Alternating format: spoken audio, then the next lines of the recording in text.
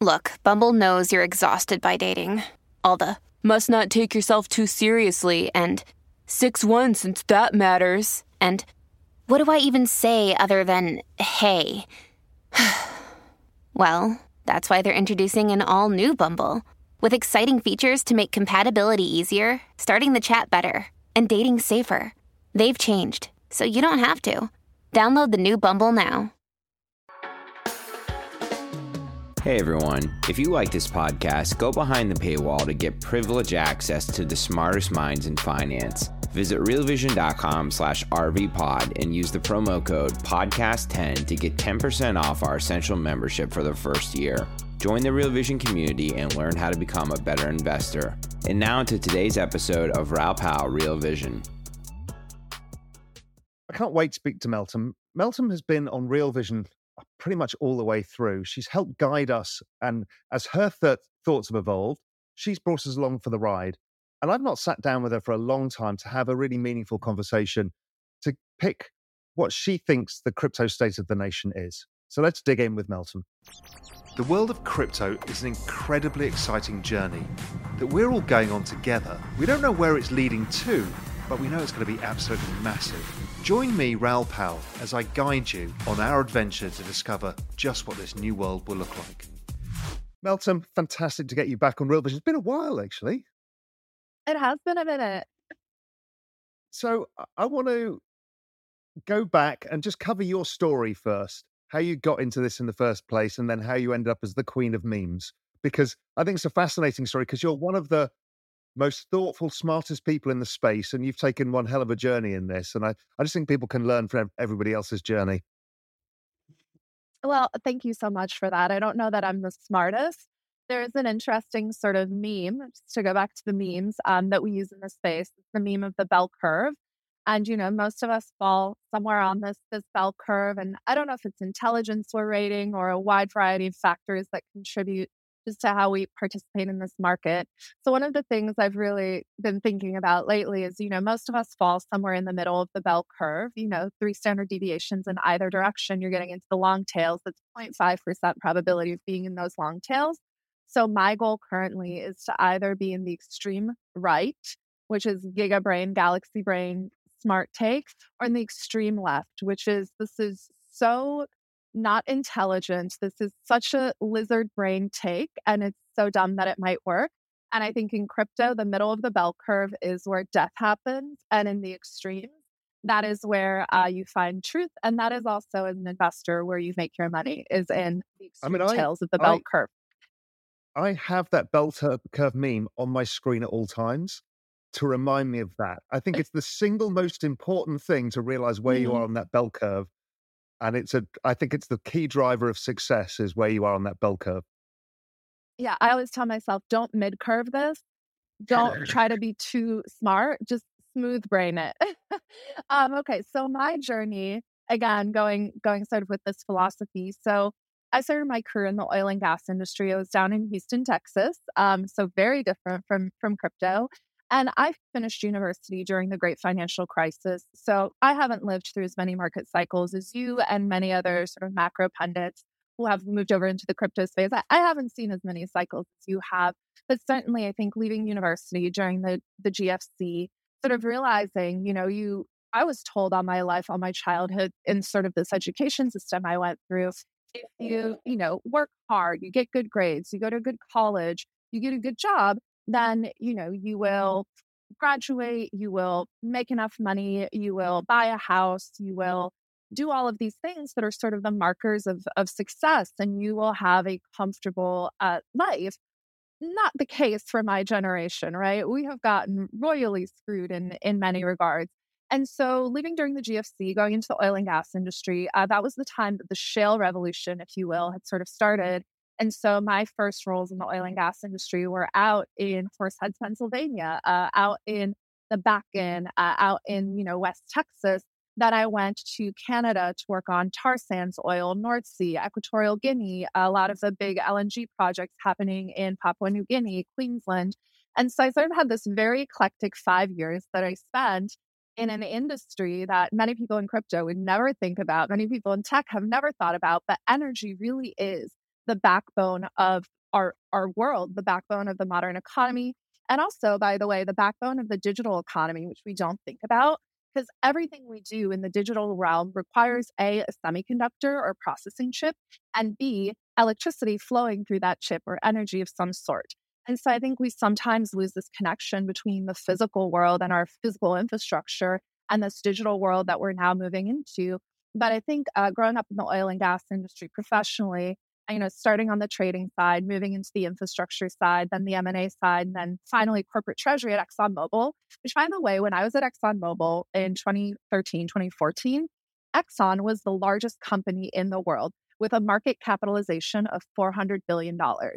It had credit. It had a credit rating that was as good as the US government at the time. It was still AAA, right? Today, the US government sounds like we might be getting downgraded to AA. But you think about this idea that less than a decade ago, or maybe, close to a decade ago, the largest company in the world had a market cap of 400 billion. Today, the largest company in the world has a market capitalization of nearly $3 trillion. That is not a doubling or a trebling in a decade. That is a factor of 10x, which I think to me just highlights the power of A, technology and driving exponential growth, but also B, a very important trend, the hollowing out of companies and markets due to this trend of financialization, which I think crypto in many ways just sort of exaggerates to an extreme. And so all of this oil and gas stuff, ExxonMobil, big company life. And then I went to grad school. I did what every 20-something-year-old who's disillusioned with corporate life does, go to grad school. And so I went to grad school at MIT. And lo and behold, exactly. I took on an educational debt for the first time in my life, which came back to bite me a bit. But I went to MIT, and at MIT, there were a few students who were really into Bitcoin. They started the MIT Bitcoin Club. Is one of the few campuses where there's a lot of activity going on with Bitcoin. And at the time, it was just Bitcoin. There was no Ethereum. There was literally nothing else. I had gotten into Bitcoin right before I got to grad school. I thought it was strange. I thought it was interesting. And so I started to go on this journey. All throughout grad school, I was more interested in venture capital, startups, fintech. At that time, the first fintech boom really began in the venture space.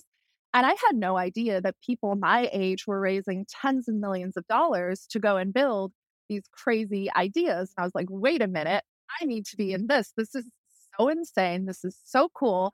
I had never been exposed to that. I spent my 20s in an oil field, right? Wearing fire retardant clothing and like steel toed boots. I did not know this world existed. And so that really started my journey into the world of tech, into the world of startups. And then as I was leaving grad school, I was supposed to go back either to Exxon or to consulting. My grad school education had been sponsored, and I decided not to do that. And so I was suddenly in debt, a lot in debt for the first time in my life. So that was an interesting experience. And then I met Barry Silbert and Ryan Selkis, who at the time were starting this new company called Digital Currency Group. And so actually, before I even finished grad school, I started at DCG. My first day was April 20th, 2015, which marked sort of a turning point for me in my life. First time I took a risk, everyone was like, what are you doing? Bitcoin is for money laundering. It's for criminals. You're throwing away your life. You're throwing away your career. I made less money than I made before grad school. I was in debt. My first apartment in New York, as someone who's almost 30 years old, was 300 square feet, had rats in it. It was absolutely disgusting. So I really started to question something. But just the intellectual energy, the enthusiasm, the people I met, the problems people were talking about in crypto, just Bitcoin at that point in time, were just so interesting to me. And I wanted to do something different with my life. It inspired me. It made me feel something. It made me feel purpose and sort of drive and motivation. And so, yeah, that was now 8 years ago. And here we are, 2 companies later. So 3 years at DCG, built that firm, 200 investments, raised money from a lot of different institutions, and really, I think, started this idea of how we build networks of companies, businesses, and sort of the importance of connectivity in this world of new technology startups. Then spent 6 months kind of poking around, went through the crazy 2017 like ICO craze, insanity, took a step back, and then joined CoinShares, very different business, but very similar in some regards, very asset management and trading focused. There, I brought in the venture capital component, investing in and participating in early stage technology, early stage networks, and have been at CoinShares now for 5 years. We took the company public 2 years ago on the NASDAQ Nordic.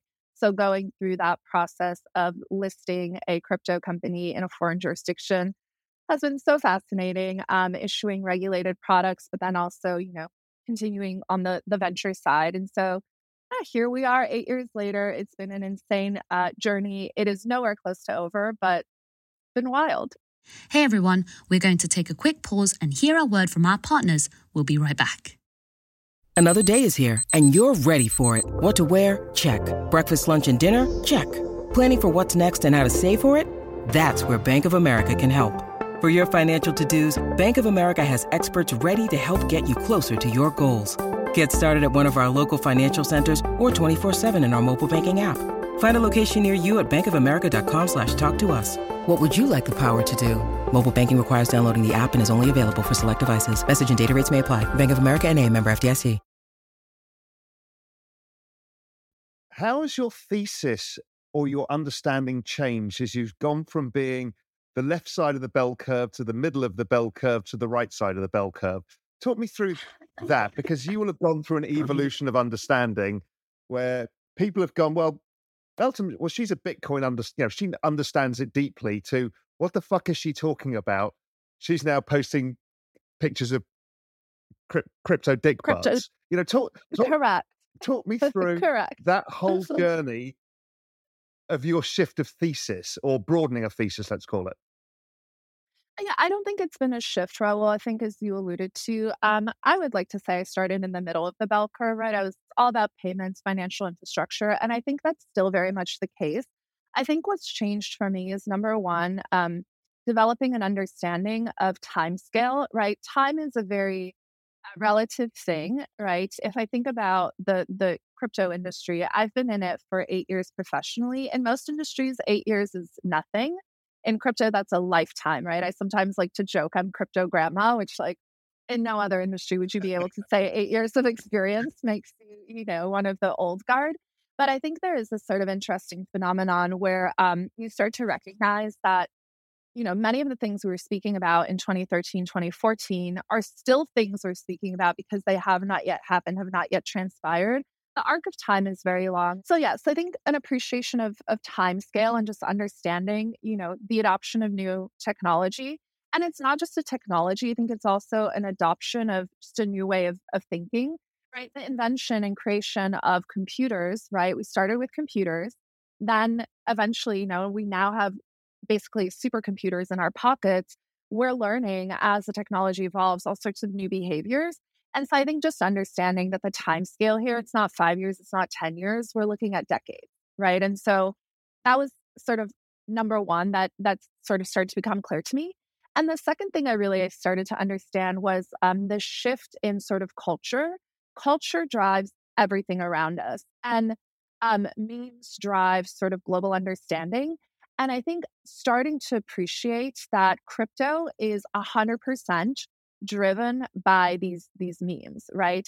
And there's always sort of this interesting debate you have. It's like, okay, does space create time? Does time create space? This is like the question in physics. And I think the question in crypto and just broader markets is, does narrative drive price, or does price drive narrative?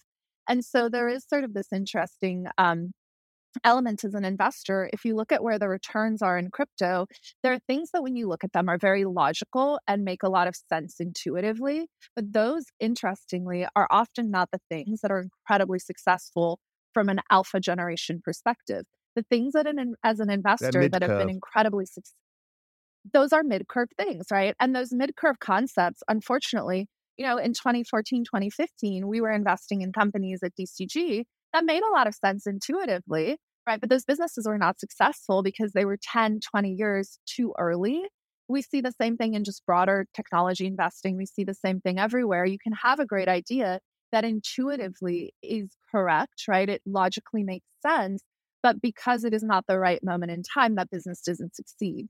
And so I think recognizing that where crypto is today, where this industry is today, it's way too early for some of these ideas, and recognizing a lot of the things that are going to be successful in the short to medium term are things that look and feel like toys. They feel silly. And that cultural element, that cultural zeitgeist, very important. And more broadly, I just think we've seen, crypto was the first sort of really meme driven market. It started as a retail movement versus every other movement in finance and investing, which has been institutional and then trickles down to retail. This really started with the plebs, right? As silly people who were chronically and terminally online doing weird stuff with our friends on the internet. And it has trickled up to the institutional side.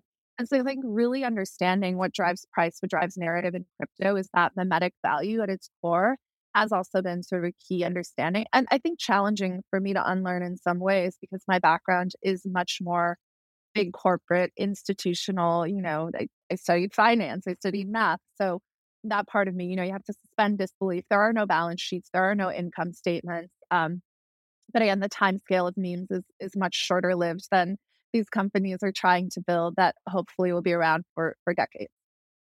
I mean, I went down this whole memetics rabbit hole after I think Sapiens probably got me down that.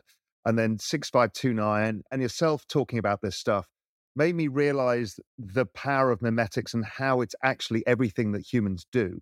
Humans do two Yeah. things. One is tell stories and one have contracts with each other over everything, right? And that's really the epicenter of what this is. And I started to realize that tokens in whatever format are a way of creating value around culture in ways that maybe existed more in music and fashion and things that were different because we were unable to participate in the same way. And once you unlock that, you realize how big this really is. I think of it as an intangible from a balance sheet moving to a tangible in the old traditional world. Well, I think that's one of the challenges, right? Is where do tokens belong on a balance sheet? Are they an asset or a liability, right? And I think a lot of people have this view that if you create a token, seemingly out of thin air, it's just purely an asset. But I do think there is an offsetting liability, right? We have to balance the ledger. And I think the liability is one that's difficult to conceptualize, but it's almost like a community debt, right? Because there's an expectation that's been created. And I think one of the interesting sort of maybe ideological things to grapple with is effectively sometimes what we're doing when we're monetizing things via tokens is we're taking future expected value, right? And selling future expected value today, right? Because the expectation is these networks will grow in utilization that will drive value. These memes in the case of NFTs, right? This is my thesis on crypto Dickbutts. I think genitalia jokes, poop jokes, these are like the funniest jokes in all of history. Like I'm close to the age of 40 and in my family, we all still make, juvenile jokes. It's just funny. And so even just saying, crypto dick butt or just dick butt, it's hilarious. I giggle on the inside when I say it, just like, when the whole shitcoin phase happened, you giggle a little bit on the inside. And so again, I think these things that are like a little bit silly, a little bit funny, but they make people feel good, they make people laugh. Quite interesting. But I do think there is sort of this ideological issue where we're taking future expected value, we're monetizing it today. But what's happening in crypto is a lot of times, we fail to deliver on that future expected value for a myriad of reasons. Some of them, obviously, there are a lot of bad actors. Anytime there's a new technology, you have mercenaries and missionaries. There are a lot of people who are very ideologically motivated, but perhaps don't have the skills. Maybe it's not the right concept. Maybe it's not the right time. A lot of failures in execution. And then I do think, unfortunately, there are a lot of people who do not have good intentions, who see this as an opportunity, right, to take advantage of this exuberance, this irrational bubble, and to monetize that in sort of ways that are not beneficial to society at large. But I do think there is this really interesting new dynamic that's been created. But again, at the core of all of it, right, there is this underlying culture, the power of mimesis, the power of desire and wanting. And then I think there's one more trend that's sort of a bit more meta, which is this crisis of meaning that I think we're living through, especially my generation. There is sort of a crisis of meaning, a crisis of identity. It's interesting. I think about 10 years ago, when I would meet people, the first question you would ask someone is, oh, what do you do? Right. And people would speak about what country they're from, what they did as an occupation, and the things that formed your identity were more tangible things like where you're from, where you grew up, what your profession was. Today, when you speak with people, right, nobody really asks that question anymore, at least not in my circles, or I think in my generation, when you meet someone, it's what are you excited about? What are you interested in? And so with the advent of the internet, with the advent of like this, with the advent of us being chronically online and living in this fourth space, this sort of liminal online space, there is this interesting crisis of meaning where people are asking, like, what am I about? People don't stay in one job their whole lives. People don't have one career track. We're switching, moving around. And so I think people are moving around physically much more. People are changing their identity. And so I do think there is this interesting crisis of meaning. And in crypto, I think a lot of people find meaning, right? It gives them a sense of purpose, which is interesting. Like, you cannot become a Bitcoin, but I think some people are trying to quite literally become a Bitcoin. I'm like, Bitcoin's not a personality.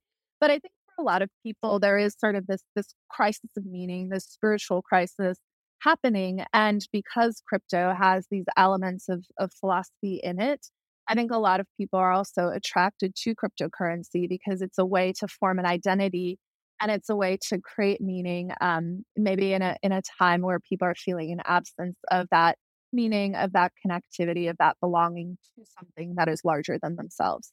Is that good? Is that bad? I don't know. I think that trend will only accelerate, unfortunately or fortunately.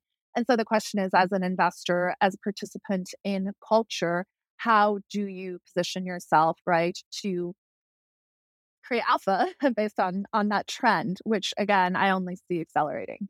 Hey everyone, we're going to take another quick break and hear a word from our partners. Your brain needs support, and new Ollie Brainy Chews are a delightful way to take care of your cognitive health. Made with scientifically backed ingredients like Thai ginger, L-theanine, and caffeine, Brainy Chews support healthy brain function and help you find your focus, stay chill, or get energized. Be kind to your mind and get these nootropic chews at ollie.com. That's OLLY.com. These statements have not been evaluated by the Food and Drug Administration. This product is not intended to diagnose, treat, cure, or prevent any disease. Yeah, I mean, there's a couple of parts of this, I think. One is I think there is a redefining of who we are based around where we live our lives now. And our lives are lived in the internet. So this digital nation state idea has much more credence than people yet understand.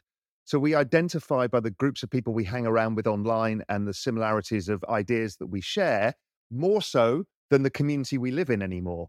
I don't really care what my neighbors do, because my community is really online now, and it's weird, but that's how it is.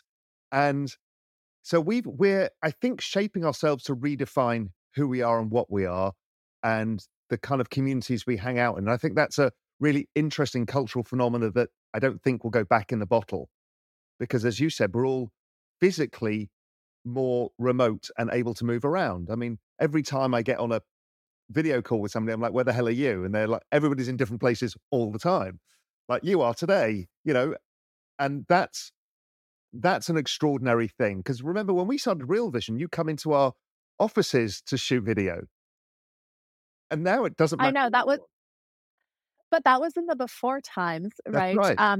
So I also think COVID and everything that happened subsequently, um it created a lot of physical separation. And again, there are a lot of these interesting trends that sort of start to come together, but we're seeing a dramatic increase in what a lot of commentators would call deaths of despair, and that is deaths from accidental overdose and deaths from preventable diseases that are typically lifestyle related, whether that's cirrhosis, alcoholism, drug addiction. And I think again, part of that is we no longer live in communities. We no longer feel tethered to or anchored to these communities that have historically been just a central point in our lives. And so what this does is I think it creates a lot of space and room for experimentation with new models. I think what's happening in crypto is certainly one of those. And I don't think it's just exclusive to crypto. I think one of the fundamental shortcomings of our industry sometimes is people view Bitcoin in particular, but other aspects of this as a panacea for really complex systemic challenges that we have in our present day world. One of which, by the way, is the erosion of institutional credibility at massive scale, right? I've never in my life experienced anything like this. It is incredible to see how rapidly in the last 3 years we've seen the complete decimation of institutional credibility across media, across higher learning and educational institutions, across government. Like the level of distrust is incredible. And the rise of citizen journalism, the rise of independent sort of thought, the rise of information dissemination through these alternative channels, through individuals, has just risen dramatically. And so I think there are all of these really fascinating trends that are converging, of which I think crypto and just blockchains in general, public blockchain networks that allow us to have fidelity of information, whether that's financial information or other types of cultural information, is incredibly valuable. But I think it's important to recognize that these things in and of themselves are not a panacea for these challenges in our world, which are incredibly complex and also systemically driven. So excuse the barking. Right. That's not me. Yeah, I think that's right. And one of the things I'm noticing here in the Cayman Islands, it's been an incredibly busy holiday season. So Americans, Canadians, everybody have been here en masse. We've had the busiest season. I think it's true across most places. And the reason I think is that in-person experiences, unique in-person experiences, trade at a premium now. So even though we're generally in a recession or around a recession, where we're seeing consumer spending declining in most areas, holiday spend isn't declining. And that's, I think, a really interesting thing. And I think that's true. I think discrete in-person events, not generalized in-person events, but discrete specialized in-person events traded at a premium. So I think we're going through some big cultural shifts. The other huge shift, I think, is around this distrust. And, we actually started Real Vision for the basis of this, seeing the financial system has lost people's trust because your generation was Occupy Wall Street, right? I saw that. And that was what got me into Bitcoin in 2013. Right. I mean, I think my generation is trying to survive, bro. Like that's my key point I'm getting to is the younger generation, the Gen Z and millennials have become risk takers in certain aspects of their lives. They're quite conservative in some, but very much risk takers in others because the cards that were dealt to them were you do your education, you end up with massive debt. You can't afford to invest in the stock market. You can't afford to invest in real estate. What the fuck is left? And so this new asset class emerges that's kind of more speculative by nature, that gives you the dream of riches, whether that's real or perceived.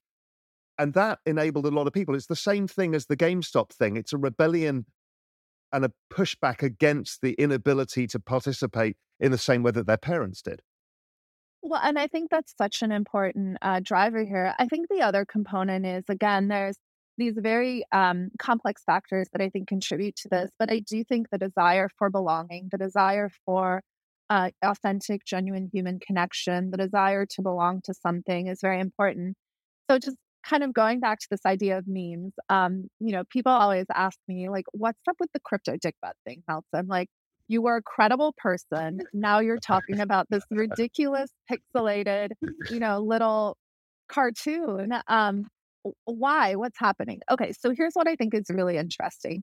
And for me, crypto has always been about participation. So the way I have learned just throughout my career, through a series of left turns and just being in the right place at the right time, these things are not so intentional. But the way I've learned the most is through actually participating, right? Showing up and participating. And so I was looking at what was happening with NFTs, and obviously you had CryptoPunks, you had Bored Apes, you had all of these different sort of NFTs that were memes, but they were also sort of identifiers, right? If you have a picture of a punk as your profile picture, that says something about you. What do you mean by Eternal September when you're talking about Bitcoin? Yeah, so Eternal September is an idea from the early days of online communities. I forget the name of the specific online community, but basically there was this online community. And you have to remember when people were first getting on the internet in the early 90s, people didn't have computers at home, right? People didn't have internet connectivity at home. And so every September, when new people would go to university, right, a bunch of kids now had access to the internet at their university. So every September, when a new class came in, all these kids were getting online. They were joining this online forum. And the existing community, right, would have to educate all of these newcomers on the norms of their community and sort of help teach them and fold them into the way of being, into the culture. What happened AOL, right, launched, and AOL added the join link for the specific online community to the AOL homepage. Millions of people across America had AOL, and all these new people flooded this online community. And so, as a result of all of these new people coming online, the old ways and this community's standards of operating changed entirely because they were just inundated and flooded by this wave of newcomers. And so, this entirely new online culture was created in the process of this eternal September because the existing community couldn't integrate and sort of adapt, this whole new So wave of people it's a net influx, flux of immigration into a into online an online community, essentially. community. Exactly. And we've seen the same We're a thing with nation, Bitcoin, digital right? nation states. You bring in a lot of new Exactly, people right? into a nation, the culture of the nation changes. Changes entirely. The social norms change, the philosophies change, the popular narratives change.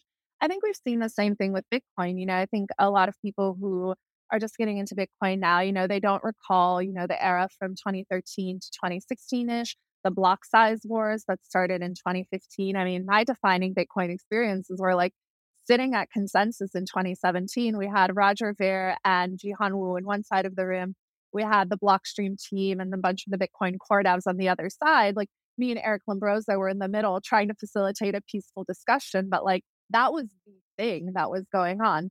And we sort of have gone through this interesting time in Bitcoin where I think we've lived through kind of the dark ages of the Inquisition with the laser eye maxis and this whole culture of intolerance that emerged, where people were very unaccepting, very critical of anything that was, not this Bitcoin kind of Puritan view, which I think is absolutely fine. But now we've gone through this schism. All right. Hold on. Okay. Lexi. Dude, not my dog, as I said. Okay. Sorry. So we went through this cultural schism. And now I think we're seeing a new sort of culture emerge around Bitcoin, which I would like to call the Enlightenment. We're seeing the Renaissance with the emergence of ordinals and BRC20 tokens and new L2s and side chains, drive chains, and all of this innovation that I am optimistic will sort of bloom on top of Bitcoin, introduce a bunch of new cases, including, by the way, the casino. Like the casino is the place where people want to go on the internet. And so a bunch of people are very skeptical, because building a casino on Bitcoin is the antithetical to sort of these very core ideals. But again, the really cool thing about open permissionless networks is that nobody can dictate why, how they should be used. At the end of the day, right, as you and I know, the market dictates what it wants. And if there are people who are willing to pay transaction fees, which they are, transaction fees in Bitcoin have nearly doubled. We've seen over 10 million inscriptions as ordinals on Bitcoin network, which has driven a ton of transaction fees, mining fees, but also, by the way, has led to the activation of Taproot, which is a fundamental upgrade to Bitcoin protocol. So I think, people are very dismissive of this idea that things are used in a way that they don't like. But at the end of the day, the market dictates, right? And so I do think there's this very interesting sort of community aspect where you can try to coerce and control, but there's just this massive tide. And as people rush in and there's an influx of newcomers, culture will inevitably change. There is only one constant in the universe, Raul. We're going to nerd out a bit here, right? The laws of thermodynamics. Everything that is possible in our observable universe to date is dictated by the laws of thermodynamics. And the most important law of thermodynamics is the third law, which is all things tend towards entropy, which to me, one articulation of that is everything changes, right? Nothing is constant because we're constantly moving between these states of disorder and order, right? Chaos and not chaos.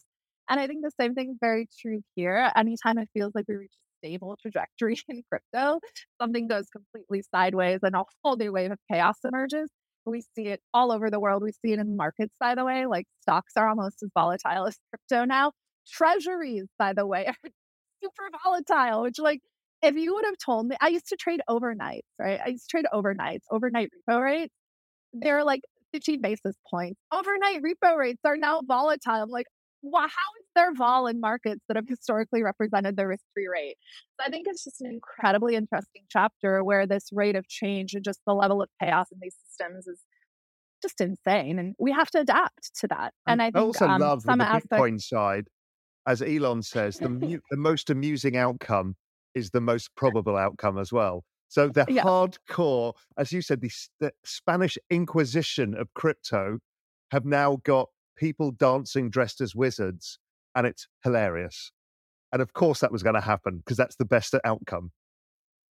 But again, like there's also this element of, in a world where everything feels so serious and so heavy and there's so much fear, we need a bit of levity and a bit of joy. Like we're supposed to be having fun. Like this is magical internet money. And there are elements to it that are extremely serious.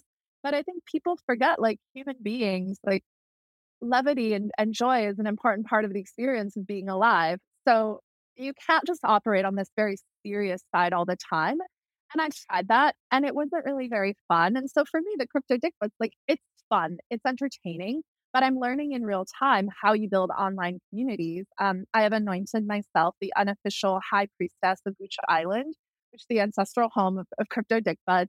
For a while, I was doing these things called Sunday service where we would like do sermons and I was experimenting with lore and storytelling and different ways of building canonical lore within a community. And I wrote a liturgy. I recorded it, like I chanted in Latin. I published it on Spotify. So if you go on Spotify, you look up Crypto Dickbutt Liturgy, you will find that. And through this process, I just learned A, how difficult it is to build online communities, B, the importance of lore and storytelling and creating sort of canonical truth in building online communities. But also, I think you learn a lot about incentives, about motivation, and you learn how to create a sense of purpose, but also, create spaces where people can have fun. So we do these little crypto dickbut events. I recently did one in a banya, which is like a place where you go to sweat. The Schwitz is a very quintessential New York experience. So we went to the Fide Banya, but it wasn't a normal banya because, of course, it's a crypto dick butt event. So I wrote and staged and produced a 20-minute crypto dick butt opera. I think it's the first NFT ecosystem opera. I hired professional opera singers and did this whole, unhinged sort of operatic performance in a banya, which I think left everyone very confused. But these things like that, they're fun, they're zany. It's supposed to be a little Well, weird. it's folklore And I in the think end. You're building folklore by doing ridiculous things. People remember it. 100%. But that's how culture is created, Raul, right? That's how culture is created. And at the end of the day, like we cannot sit back and be critics. We have to try new things and create. And in the process of creation, right, there's creation destruction. But in this process of creating, we learn really fundamental truths. And I think as an investor, I have learned a tremendous amount. I have validated some hypotheses and I've been able to reject others. And that has, for me, has been a very important part of my learning process as someone who's still early in her career, right? And I don't really know if I'm any good quite yet, but I'm figuring it out. And hopefully through these experiences, I will become much better at doing what I do, which is creating culture, creating narratives, and then investing in those narratives. So here's where I struggle with investing via memes is the time value of memes or the persistence of the meme, right? So it's really hard. Some can be fleeting. They can be a weekend. And others can be persistent like Bitcoin. And all right, Raul, which shitcoin hurt you? Which meme coin did you trade that hurt you? I have not. Was it Turbo? I generally keep out of the shitcoin pool just because I Okay. have no edge. I'm just not. Yeah. I just can't navigate my way around that world fast enough to be able to do it. But I watch some of these and I'm just very interested. I just observe them. I keep a very open mind to it all. I'm watching this entire shit show going on about this Ben.eth and all of these other things. I'm wondering whether it's going to go one way or the other. Either everybody's going to end up in prison or something magnificent in terms of art is happening in front of our eyes. And I have no idea which, but I'm just watching it with a wry smile. So I think in a way, a lot of this is performance art, right? Like it's very elaborate performance art. And by the way, it's not just crypto. Like, do you remember what was the company Nikola, the EV company that was Yeah, Nikolai. right? It was Nikolai. It reached $29 billion market cap. They didn't actually have a product, right? You look at Greensill in the UK, you look at Wirecard in Germany, right? Like these stories are so insane, but they happened. It's like this is real life. It's not just crypto. This financial performance art is happening everywhere. It's absolutely insane. I do think, okay, so what you're alluding to, I think, is some memes are very ephemeral in nature, meaning they're very short-lived. It's this very small moment in time.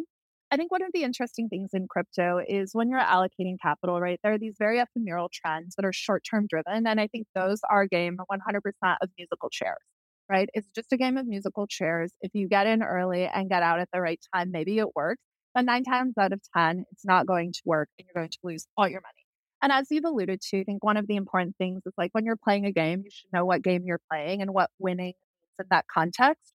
So as long as you understand that trading these meme coins, or colloquially as we call them, shit coins, right, is a game of musical chairs and it is fundamentally a zero sum game, fine. But I think for most people who get into crypto, it actually does a lot of harm, right? Because they end up playing this game of musical chairs, not understanding the game, and they lose.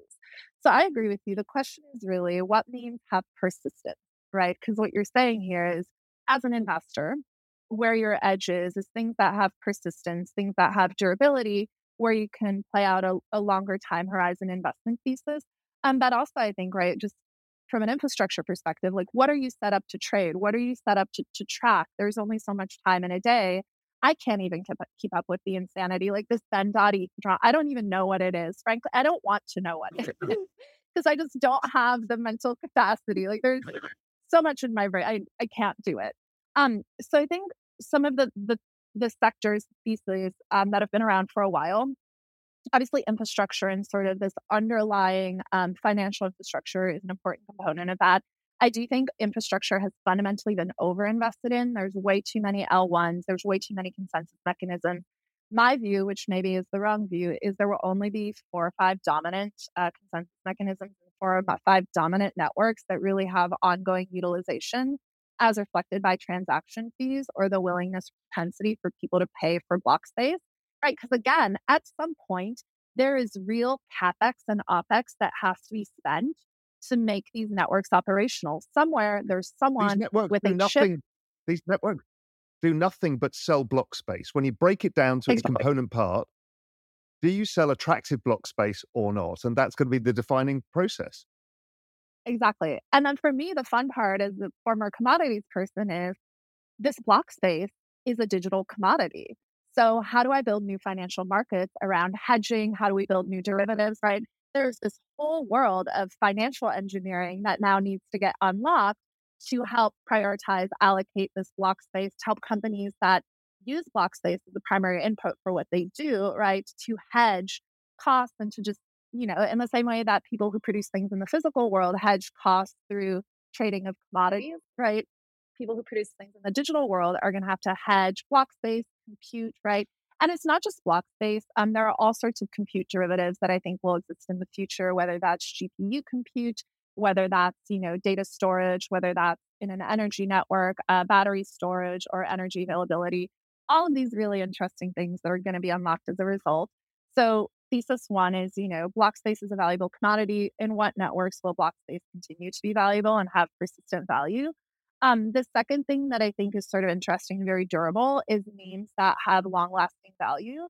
So if we look at certain memes, right, and this is again why I think crypto Dickbutts are so interesting. These jokes are funny. They're always funny. They're consistently funny. They're consistently relevant. Same thing with sort of crypto punks. I think crypto punks have sort of crossed this cultural barrier where they now have permanence. The challenge with identifying things that have permanence is it's very difficult to know early on. So this is an area where maybe you make a few bets and you follow your intuition. I'm a child of the internet, right? So to me, these things feel more intuitive. And there are a lot of people who come from the industry of culture creation who I think are very well attuned to sort of understanding what creates and drives persistent cultural value to these things that are more mimetic in nature. And then I think there are all of these other interesting narratives that are starting to be created. And again, one of the really important things and exciting things, not just about crypto, but about technology in general, is as investors, as people participating in the creation and proliferation of this technology, one of the things we can do that is so important is create new narratives and then invest in those narratives and manifest these narratives into reality from a market perspective. And so I do think there are a lot of investors who are working hard to create these new narratives. And I see your punk in the background, right? And that's what Punk 6529 is doing, which sees the means of production. This is what others are doing, right? I think positioning Bitcoin as magical internet money is a part of that. But I do think that we have this ability to create narratives and then to invest around giving those narratives permanence. And so it's a difficult game, I think, investing, right? Particularly venture investing. You don't know if you're any good for quite some time because it takes a long time for these theses to play out. But I think we've started to see, I certainly think Bitcoin has cemented its place as a core consensus mechanism and a core network. I think Ethereum, same. I think after that, there's still a lot of wait and see. A lot of these networks are very young. They're 2, 3, 4 years old. They don't really see consistent utilization or persistent value for that block space. That I think over time we will start to see that emerge. Yeah, one of the things, so I try and, because I'm not good at VC because everything sounds amazing to me or everything sounds shit. And usually when I think it's amazing, it's shit. And when it's shit, it's amazing, right? So I steer away from VC, but what I try to think of is the use my macro lens where I do have experience and think, okay, so punks for me is pretty easy. And we'll test this hypothesis in the next cycle is all trophy assets end up trading at a premium in the latter stages of the bull market when people have money and they want to show status, right? It's a simple thing. London real estate goes up, New York real estate goes up towards the end of the bull market because everyone's flush with cash. And we see it with Rolex watches. We see it with art. The art market's highly correlated to that same liquidity cycle. And you know what we also see it with? So we see it with sports teams, right? Like the new trophy item for billionaires is owning a sports franchise. And these sports franchises are trading at multiples that are insane, right? I was listening to a podcast the other day. They were talking about sports franchise ownership. These franchises trade at multiples that are astronomically overinflated, but there are more billionaires than there are sports franchises in the world. And so again, the power of mimesis, the power of wanting what other people have, right? I think punks are very much like squarely within that thesis of mimesis and our desire for what others have. Yeah, and so that's why in my NFT collections I've tried to just buy both culturally interesting stuff where communities I enjoy, whether it's Rec Guy, whether it's Crypto Dickbutts, whether it's MFers, that kind of irreverence I love. And then I've gone for art, but stuff that I like that has, I think, cultural relevance. And then some of these things like punks or apes that could last and have value as a status symbol in the future. Because then as the space grows, I think their prices expand in ETH terms, but ETH goes up as well. So it's kind of, that's how I try and deal with the space because it's too difficult. I just don't have the time to be deep into all of this. And I think the other aspect of this interesting is the financialization of the NFT space. So one of the things that NFTs have that traditional collectibles don't, right? Baseball cards, Rolexes, art, sports franchises, maybe a little bit more financializable. But I think for a lot of traditional collectibles where there's a physical custody component, right, where you have to physically hold the asset, you have to verify authenticity. The beautiful thing about an on-chain collectible is you can verify authenticity immediately because it's issued from the smart contract, right, that issued that token originally. So this authentication process sort of goes away because that's innate to the asset being on-chain and issued by a smart contract as a token, number one. And number two, you can actually escrow your asset, right, and utilize it to obtain a loan and to do all of these things. So the financialization of culture through NFTs, I think is this interesting thesis. I wrote a blog post late last year called Market Microstructure for NFTs, which sort of alludes to like how cultural markets are emerging. And the financialization of culture is something that has been going on for quite some time. We see it, by the way, with Instagram and Instagram influencers, right? That was sort of like this massive wave of the financialization of culture and influence and mimetic value. But I think what we're seeing now is that on hyper speed, on warp speed, because these digital collectibles, these NFTs, are trading on market microstructure that lends itself to incredible liquidity, incredible latency, right? We can trade these things at light speed at the click of a button in all sorts of new and interesting ways. And so that for me is sort of the extension of this thesis that I think is my core thesis as I looked at crypto. Trade anything with anyone, anywhere, clear how you want, margin how you want, settle how you want. 24/7, 365, all markets on chain. It's very simple. Ah, The way that gets expressed is complex, but that's where we're headed. but the issue is here, and I agree, but I fear we're going to recreate the financial system all over again by excess financialization. Right now, the good thing about crypto and the bad thing is the underlying asset is so volatile that leverage is actually the way to the poorhouse pretty quickly. Unlike real estate, where you get these periodic cycles where leverage gets washed, crypto washes leverage really fast because it's the underlying is a 70 vol asset, which is pretty hard to borrow against unless you're quite cautious. And every time everybody gets over their ski tips, everybody blows up. But if we are going to financialize the industry, do we think at core blockchain makes it more stable because we know who owns what? That was my core thesis, but I don't know if it stands or not anymore. How do you think about this? Yeah. Are we building something better, or are we just fucking it up all over again? Well, I go back to there is truly nothing new under the sun, which is from, Ecclesiastes, the book of the Bible, Ecclesiastes, and that is what, like 2,000 years old at this point. So, there truly is nothing new under the sun. I do think what we're experimenting with, what we're playing at, is interesting, feels new and novel. But I think, again, we are inevitably going to repeat the same things. We've already done it once with sort of the centralized credit blow up we saw. And again, I think some people look at that and are dismayed. I think one of the things I have learned, and maybe this is part of, my maturing as an investor, is to not view it through a skeptical or sort of dismayed lens, but to view it just as, human psychology is pretty consistent, right? If we look at even governance, right? These narratives around on-chain governance and on-chain voting and all this like shit, human governance sucks. It has sucked for 3,000 years. And Polybius, right, 3,000 years ago, wrote about human governance. And everything that was written 3,000 years ago is still relevant today. We have basically completed one loop around the Kyklos cycle, right, or anacyclosis, where like there are just these fundamental patterns for how humans govern themselves.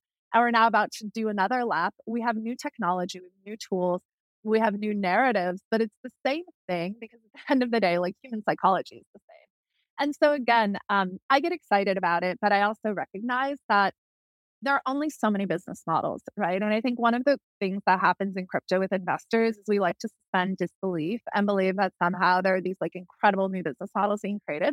No.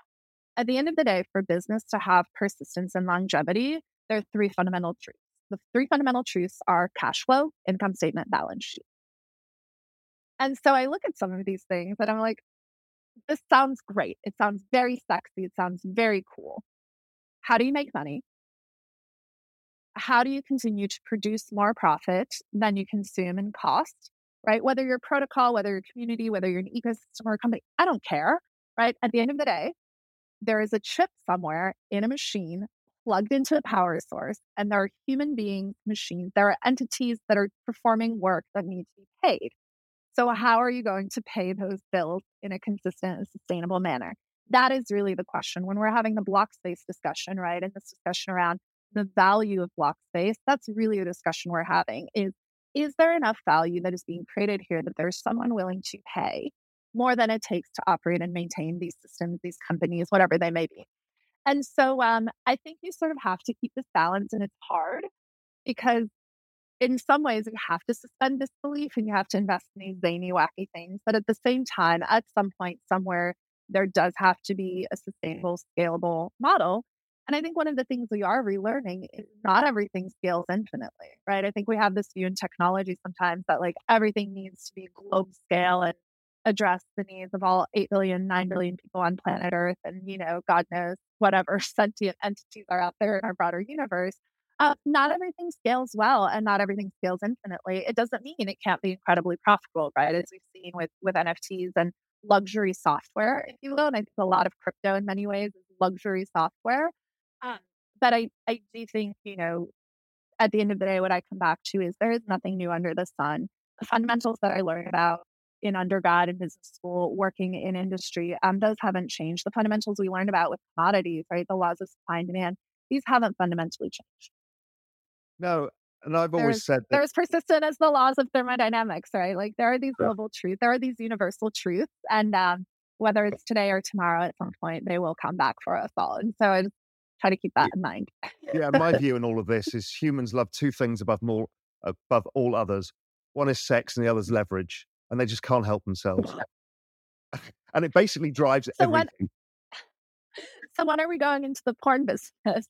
Well, that's going to happen, right? We know that. I think that we're already seeing some of the porn sites experimenting with NFTs, but just wait to this AI construction.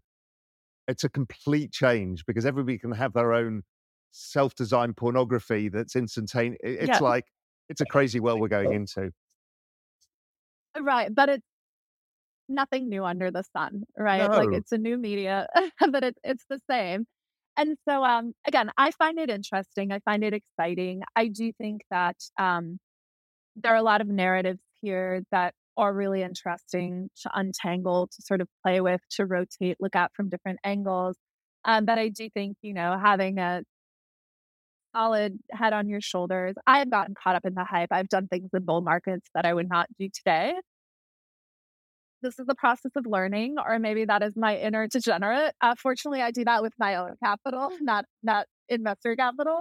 And it's part of the learning process, I think. But at the end of the day, as the industry matures, as technology becomes more integrated into our global systems, into our way of thinking, into sort of the social, political, cultural narrative, I do think there is a maturing that happens. It is an evolution.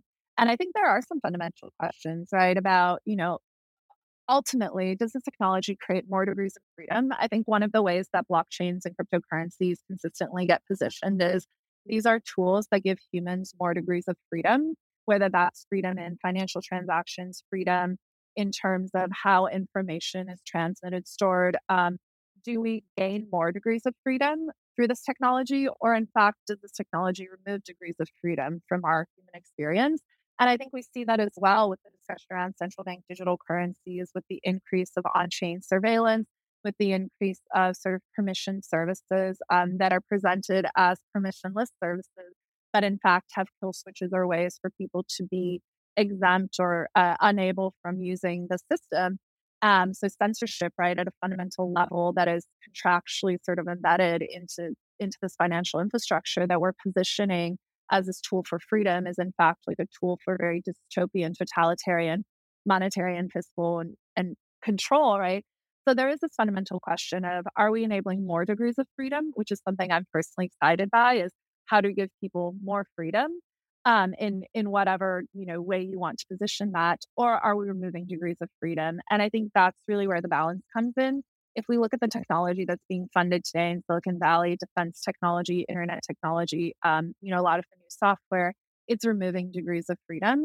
And so I do think there is this fundamental battle for the soul of the internet that is currently taking place. If we look at Section 230, the Earn It bill, even the battle for encryption, we're on crypto wars, iteration 2.0, 3.0, 4.0, and it's been 20 years since the original crypto wars, but we're still having the same conversations under the guise of safety, right? And so there's just a lot of things I think that are happening, that are unfolding. This battle for the soul of the internet is unfolding, and I think crypto is one of the harbingers of that. This industry has the capital, the resources, and the cultural zeitgeist, the cultural narrative to help fight that battle.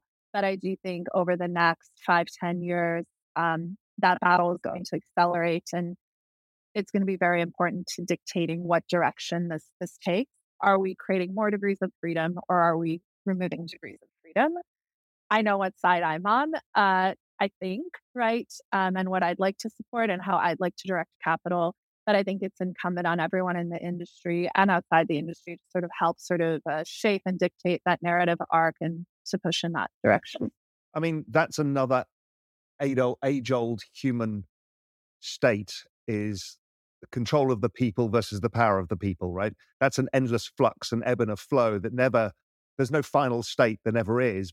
But it does feel like, as we've been given a new playground to battle with, that battle is going to play out over the next decades. It's not, can we get some governments to use Bitcoin in their reserves? It's nothing to do with that. It's a much broader thing. And I think 6529 is, very much at the front of that thinking. Is like, this is an important battle to take, and we all play our role in it. How we play those roles, in what part of it, that's fine. Some people have chosen to be maximalists. They're the gladiators at the front. The others have decided to be the court jesters to try and change different things. Everyone's playing a role that they perceive within this thing. Sure. And that's good, because there is no one truth here. And that's one thing I've learned in life. There is no truth. It is a shared collection of truths. And the more people who share that collection of truth, the more likely you are to create a broader meme that carries the power of the people together. Well, and if I could sum up my experience over the last 8 years in this industry in one way, it would be precisely that. I think you start to learn that reality as we experience it, right, is not this emergent thing. It's something that's created through memes, through markets, and memes and markets drive the world. And memes and markets are dictated by human desire, and human desire is a very complex thing, but also a very simple thing. And so if we look at what we did with Bitcoin, and this is always so fascinating to me, we memed a global reserve currency into existence. Over the last decade, we have memed a global reserve currency, a digital nation state in the form of Bitcoin into existence. Whether you agree with that or not, that is the reality, right? If we look at where Bitcoin sits today, that's wild. And we didn't all agree on everything. It wasn't us singing Kumbaya and all holding hands. There was a lot of internal strife in that. But that reality has now sort of been created. There are now these new realities we're working to create. We're not all going to fundamentally agree on all of the details, but if we can agree on the direction and we can agree on the vision, right, that starts to get really interesting. I do think, again, if we go back to this crisis of meaning, if we look at all of the narratives, right, there is nothing inspiring or hopeful in the current discourse that is happening in politics. It's all doom, gloom, sadness, austerity. It sucks, right? As someone who's in her 30s, I'm not inspired. It's very bleak. Crypto offers, I think, and just technology generally, offers a more hopeful, optimistic future, hopeful, optimistic vision. Whether you agree with Elon Musk or not, regardless of what you think of him, I think he's done an exceptional job creating a compelling and optimistic vision with this idea of humanity becoming interplanetary. Again, think what you will, everyone has their own opinions, but the man's ability to create a new optimistic and hopeful narrative has inspired a lot of people, right? It has also caused his companies to trade like meme stocks at incredible valuations that far exceed the economic reality of the underlying business. And so through the power of memes and through the power of narrative, Elon Musk has effectively memed himself into being the world's richest man. If you look at Henry Arnault, right, what does he say about the LVMH business? Which again, LVMH is an incredible business. Arnault, I think is, neck and neck with Elon for world's richest man. He sells hopes and dreams. He sells people desire. When someone buys, a luxury handbag, it's not because they're buying it for the utility or the form. They're buying it because of mimetic desire. And so, this business of selling hopes and dreams, that's what markets are predicated on.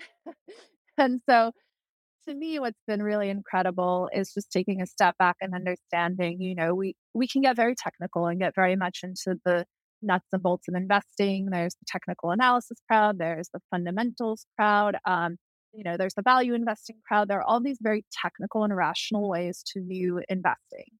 And I think when you look at investing in something like cryptocurrency or technology, you sometimes have to take a step back from the fundamentals and go into this world of the metaphysical and the philosophical to really, truly understand what is driving some of these shifts.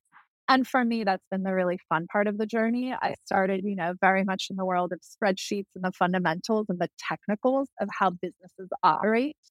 And over time, I've had to lean into the right and left side of the bell curve and really start to understand what drives belief, what humans are motivated by, how new realities are created. And that's, I think, where the fun is. If you can bring the technical rigor and the technical understanding and the intellectual horsepower, right, the fundamentals, but couple that with the philosophical, sort of more esoteric understanding of how we create meaning and how we create reality. I think those two together are really potent, and I think can be really interesting as an investor. It's sort of this new frontier is emerging, and it's very fun. So I'm very appreciative that I get to do that on a day-to-day basis because I get to have very weird esoteric conversations, but at the same time also grill people on their balance sheet, which is very important. I think, you are one of the people who have defined themselves now from being at either the far left or the far right of the bell curve. And I think that's great. And it was interesting. I had a global macro event in Mallorca a couple of weeks ago, and I showed that meme and said, listen, guys, everybody needs to, because there's so much arguing over that middle ground with the well, actually kind of crowd. And I'm like, you've got to get out of this. And the problem was, is people just looked at me and said, I don't know if I'm in the middle, or I think I'm on the right, but I think I might be in the middle now.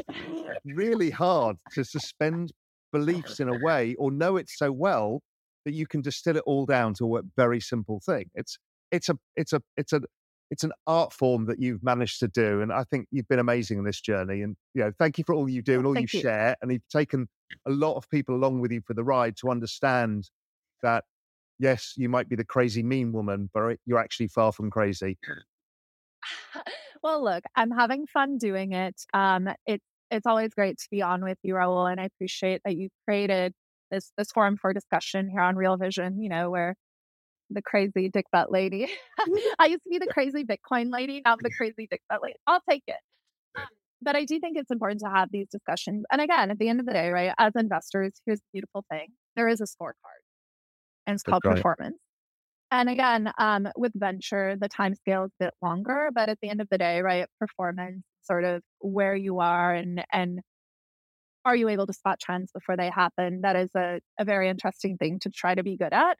And we're going to see if I'm any good or not. I've been very wrong many times, and I've been right a few times. And hopefully those few times that I'm right will generate enough alpha that they offset the many, many times that I've been wrong. And it requires humility. I get punched in the face every day by my own stupidity. And that's good because you learn through that process. And so I think, the market humbles us all. I've been humbled many times, but the few times that I've been right and had conviction, I think have really been exceptionally right. And so I'm looking forward to seeing how I evolve as I go on this journey. If I'm in the middle, we're going to know very quickly, but I'm going to try not to mid-curve it. But it's the everyday process. Hard. And as you said, whatever we think today is not what tomorrow is going to be or a year's time. So whatever our theses are now, they're not persistent. Well, you might have persistent threads, but everything will change. And that's half of the fun of this. It's an ever evolving puzzle of which we get to solve it at lightning speed as well. So it's a lot of fun to do. It's a lot of fun. It's a bit stressful sometimes. And I think intellectually humbling, and you really have to remove your ego from it. People have a lot of opinions as well. I love the opinions, different opinions. Great. But look, I think this is the way the world is headed. It's only going to continue.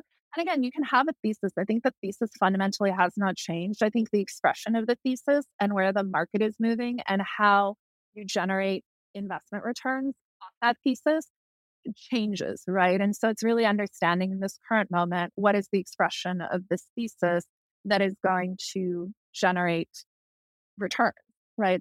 That is my function, is to generate returns. And so it's, what is the expression of this thesis that generates returns? And how does that evolve over time? And I think being cognizant of that has been a learning for me. Fabulous. Meltem, as ever, a fantastic conversation. It's been too long and I really, really enjoyed it. Not the the conversation wasn't too long. It's too long since I spoke to you properly. I know. Well, I am happy you have joined my cult of crypto Dickbutts, because you have a crypto Dickbutt now, right? I do. Okay, I'm very proud of you. So we are in many cults together. We're in the Bitcoin cult together. We're in the crypto Dickbutt cult. I'm sure we will join and maybe start more. You've started your own, cults of belief with Real Vision. And this is part of the fun, but always such a pleasure speaking with you. Such a pleasure being with your audience, who have a lot of opinions and love sharing them, which I appreciate. And looking forward to hopefully, starting many new cults and joining them, and let's all get weird with it. And have some fun. All right, my friend. Great to see Truly. you. And I'll Thank see you, you Raul. soon. So, as ever, Meltem is both highly engaging, can explain things really well, but she really does live outside the mid curve. And she's somebody who really inspires me in how she thinks, gets you to think differently about things. And I think her perspectives, her pragmatism, but yet wide-eyed optimism and suspension of belief system is something that is really, really useful. And she doesn't err on the side of hubris either. She errs on the side of the kind of realism of what it is. And I think human behavior is the big driver of all of this. In fact, it's the driver of everything. And memetics lie at the very center of it. That's how humans organize after all. Anyway, fantastic discussion, and can't wait to get her back. What's up, revolutionaries? Thanks for tuning in. For more content like this, head over to realvision.com and get unfiltered access to the very best, brightest, and biggest names in finance.